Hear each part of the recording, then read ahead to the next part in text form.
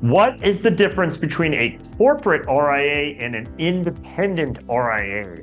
That is today's question on the Transition to RIA question and answer series. It is episode number 93.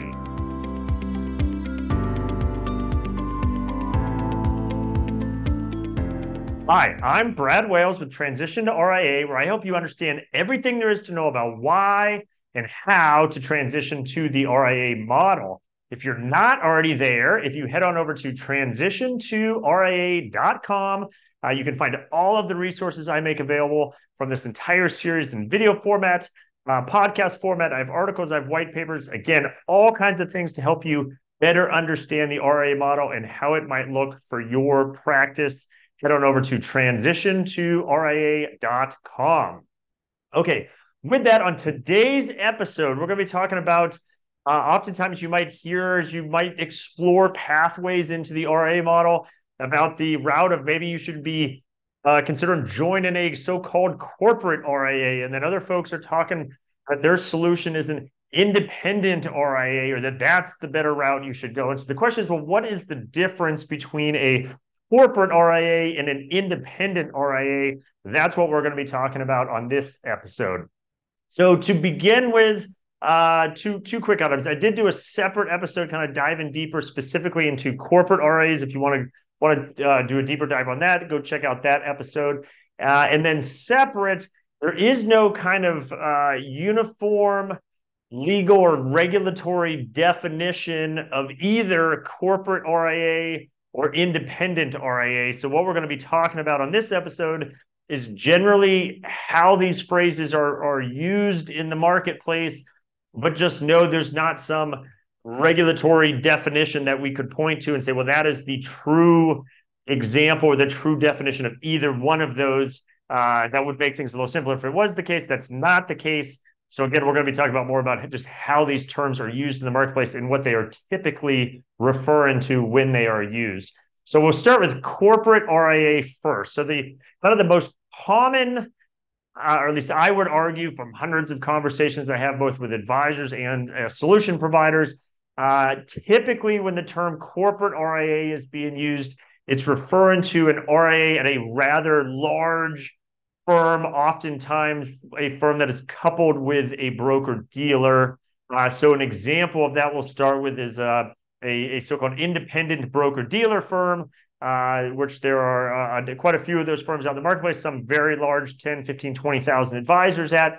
And typically, those advisors in that quote-unquote independent broker-dealer model typically are wearing two different hats in that financial advisor role. One hat is they are the Series 7 registered representative, and they are underneath that company's broker-dealer. And then simultaneously, they perhaps have a Series 65, or there's different ways, depending on what state you're in. Maybe you have a CFP that excludes you, but for simplicity, we'll say it's a 65. And that allows you to become an investment advisor representative, an IAR, where you can offer fee-based accounts. And that technically has you underneath the RIA side of the firm. So that firm, even though we typically refer to them as independent broker-dealers, they typically have kind of two components to them: the actual broker-dealer, which is where and how you offer commission accounts, and also the RIA, which is where and how you offer fee-based accounts. And most, again, advisors in those channels are wearing both of those hats. And it's that RIA piece that is in that setting, as I just described it, that is typically referred to as the corporate RIA. That's how that name is often used out there in the marketplace. For the same reason, although it's not referred to this, we could call it the corporate broker-dealer, sits alongside it as well. For whatever reason, that name has just not really stuck. But on the RIA side, referring to that part as the corporate RIA is often the case. So you do see that a lot with independent broker-dealers. They'll talk about the corporate RIA. Some are even moving more to where they don't kind of consider themselves independent broker-dealers anymore. They say, hey, we are essentially, you can join us under the corporate RIA. And by the way, we do have this broker-dealer on the side. So the degree you do have commission business that you need to accommodate, we can do that via the broker-dealer. But they are leading the message with, hey, we are ultimately a corporate RIA that you can join under. And again, the broker-dealer is now essentially secondary to that. And that is different from how it was for decades. For decades, the broker-dealer was the bigger piece of this kind of two-component setup that we have.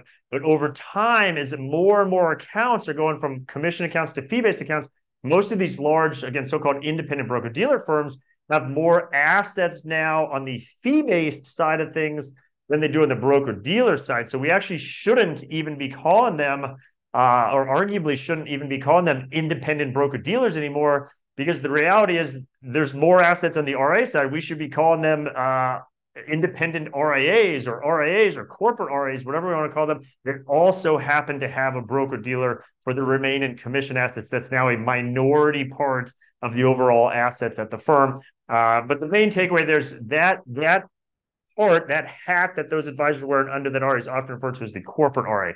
So the same thing applies, while perhaps maybe not the jargon not used as much, for instance, a wirehouse advisor. So if you are at a wirehouse and you're W-2, you are likely also wearing those two hats. You are under your firm's broker-dealer for your commission assets. You are under your firm's RIA for the fee-based assets. That's arguably a version of a corporate RIA as well. Again, the wirehouse world is not necessarily talked about as much that way, but that is arguably a corporate RIA structure as well. So whether you're on an independent broker-dealer 1099 model or you are in the W-2 model, arguably you can refer to that as the corporate RIA side of things. Now, this could also be used, corporate RIA, with kind of smaller RIA or standalone RIAs that were built from the beginning as an RIA. So a lot of these wirehouses or independent broker-dealers I talk about, even though the assets have shifted from commission to more and more fee-based, and they're essentially become an RIA that also happens to have a broker-dealer, there are plenty of RIAs, right, that were started from scratch as an RIA first and foremost, maybe has some sort of accommodation on the broker-dealer side, but they were purpose-built to attract advisors that perhaps want the benefits of the RIA space, but don't want to start their own RIA. I've done all kinds of episodes on that about the benefits of why you might want to look at joining an RIA. But we could even refer to those perhaps as a corporate RIA, where if you are joining them underneath someone else's RIA, we could arguably call that a corporate RIA. And so that could technically be everything down to an RIA maybe as small as 5 advisors to one with 500 advisors. You could arguably say it's the same kind of infrastructure that you are the investment advisor representative under another RIA. So whether it's a behemoth that has 20,000 advisors or has one with 50 advisors, we could argue that both versions of that are a so-called corporate RIA. And a warning I would give on this, and I'll repeat it again at the end, is to be careful with this terminology and talking about corporate RIA, or in a second when we're talking about independent RIAs. And the example I give on this is hybrid. The word hybrid, I'm not a fan of the word hybrid. I've done an episode on what is a hybrid RIA. The reason I'm not a fan of it is because I think it has been misused in a number of instances. Now, for starters, the term hybrid, just like what we're talking about here, also does not have necessarily a set legal regulatory definition. So we can't specifically point to, oh, this particular affiliation model or setup would be a hybrid arrangement. It's used in a number of different ways, and sometimes I think in ways that is not appropriate, or it's clearly just trying to ride the excitement about the hybrid model, particularly over the last couple of years. That was kind of a big thing that the hybrid model's out there, but then you would see firms using it in a way that arguably is not even close to what most people think of as the hybrid model. So the same kind of thing you have to worry or be just aware of whether someone's referring to a corporate RIA or an independent RIA. Again, make sure, and I'll repeat this at the end with some takeaways, make sure you understand exactly what they're referring to, because it could be used in different ways. And sometimes, I don't want to say by bad actors purposely using it incorrectly, but I would argue there are firms and solutions that use it in a way that's not the most commonly thought of way of what those terms are referring to. So just something to be aware of.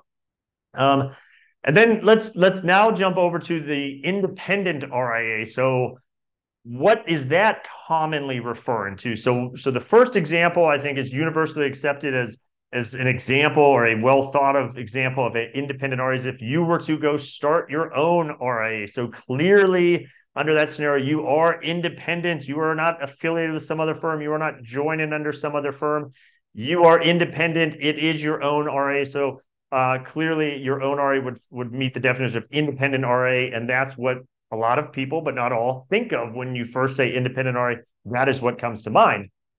However, others might argue that a so-called independent RIA meets the definition of independent that we use in a number of other different ways. So, for instance, just the term, hey, in our industry, if you want to go quote unquote independent with your practice, well, what exactly is that referring to? Is that independent with an independent broker dealer? Is that independent with your own RIA? Is that independent joining under either one of those as a 1099? And so that term independent is used broadly as well. But the point I'm trying to make here is oftentimes independent RIA could be represented as something other than that W-2 traditional wirehouse broker dealer type arrangement that, yes, does have that RIA, like I said at the top, but that traditional W-2 model where anything that's a quote unquote independent path beyond that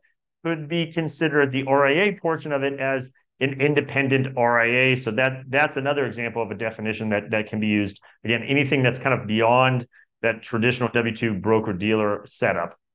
And then the last example of an independent RIA, again, is as opposed to you starting your own RIA, like I talked about a moment ago, you might look to join an RIA. And so that often can be referred to as an independent RIA route. So even though it's not your own RIA, well, that RIA itself is independent of any large wirehouse or broker dealer or whatever the case is. And so that too could be considered, hey, I'm going to take an independent RIA path with my practice, or some solution provider is holding themselves out as an independent RIA.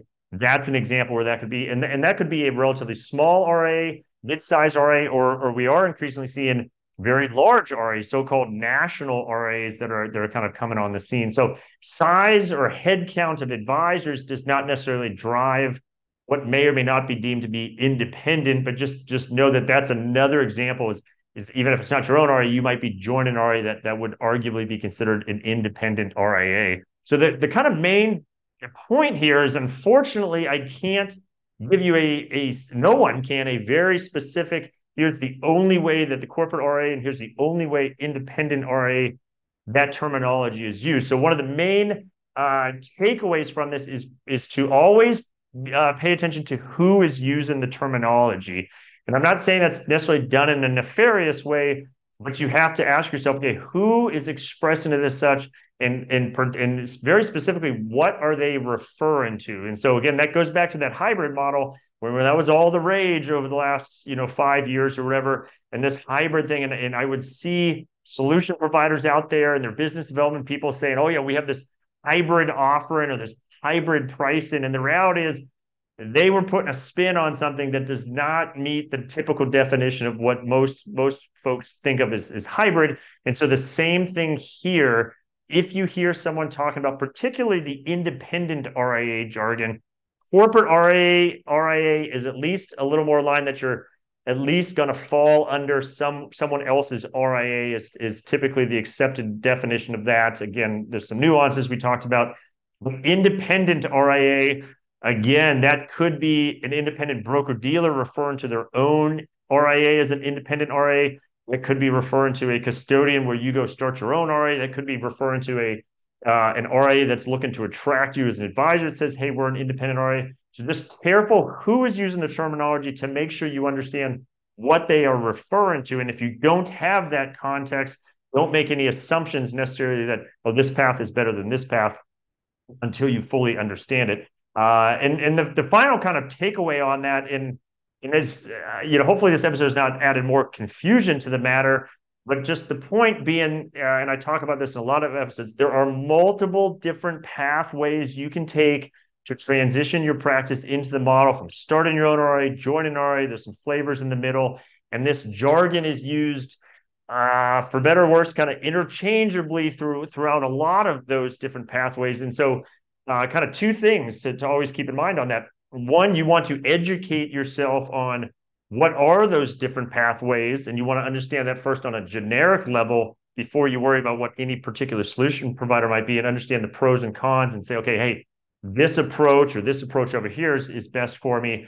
Now let's look at who are the solution providers in the marketplace that support that particular approach. So first thing you want to do is say, okay, let me make sure I understand it, and let me make sure I know who the players are. And then second, what is good for one advisor is not necessarily good for you, right? So there's pros and cons to each of these paths. There's no hard set rules. If you came to me and you're one size of an advisor and someone seemingly the same size as you came to me, even from the same firm, that doesn't mean based on your motivations and your needs for what you're going to service clients with and how you want to position your practice, that doesn't mean that the path that you choose is necessarily the same or the best path for that other advisor, even though in many ways you are very similar. So as you explore perhaps this corporate RIA route or this independent RIA route, be very careful about just saying, oh, my ex-colleague or my friend or whoever, they went down this route. That might also be the best route for you.